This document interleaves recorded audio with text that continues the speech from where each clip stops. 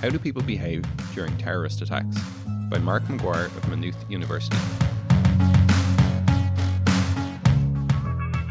On June 3, 2017, 3 terrorists rammed a rented van into pedestrians on London Bridge. Minutes later, they crashed on the street running outside Borough Market. The attack ended just 18 minutes after it began, when police shot and killed the terrorists.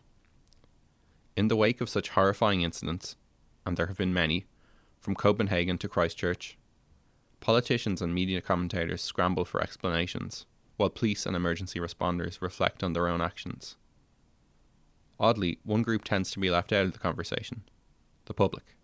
How exactly do people behave during terrorist attacks? We assume that this question is being answered in witness statements and official reports, but this is not the case.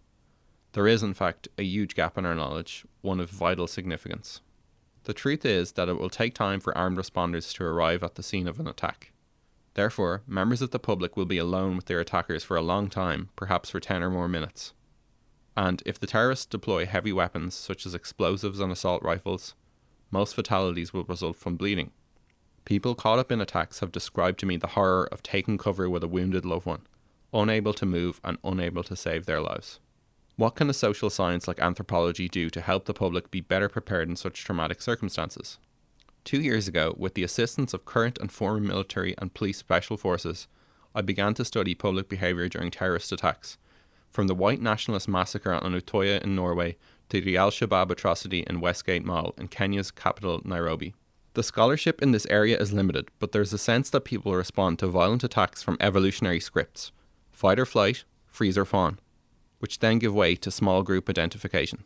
This is the natural territory of the anthropologist, because anthropology is the discipline that explores the universal and culturally distinct in human behaviour.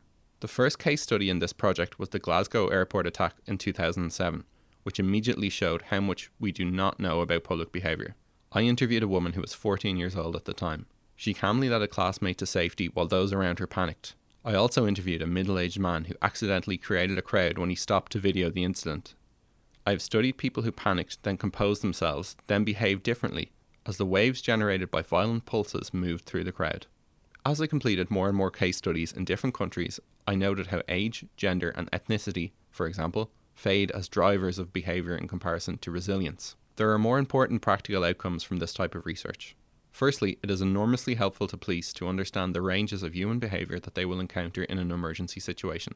In the immediate aftermath of Anders Breivik's massacre of children on Utøya in Norway, for example, the police first arrested Anzor Zakayev, a 17-year-old refugee from war-torn Chechnya, because he seemed suspiciously calm. It is important to understand the scene of a terrorist attack as a behavioural environment, whether it is a space of intimacy and worship or a seemingly anonymous place like a city centre or airport.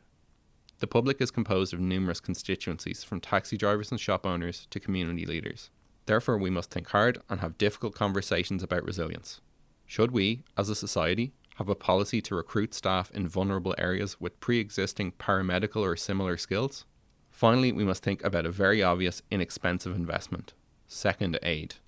The wounds left by improvised explosives and weapons of war are essentially battlefield wounds.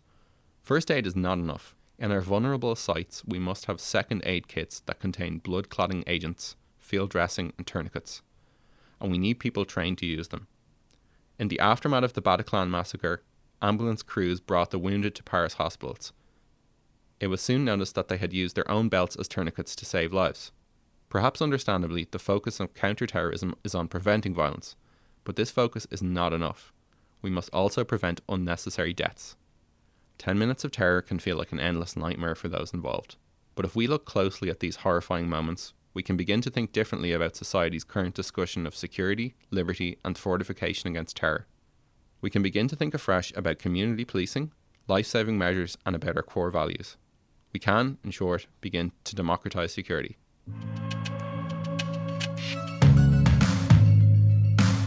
This is based on an original article by Mark Maguire of Maynooth University for RTE Brainstorm. Explore more at rte.ie/brainstorm.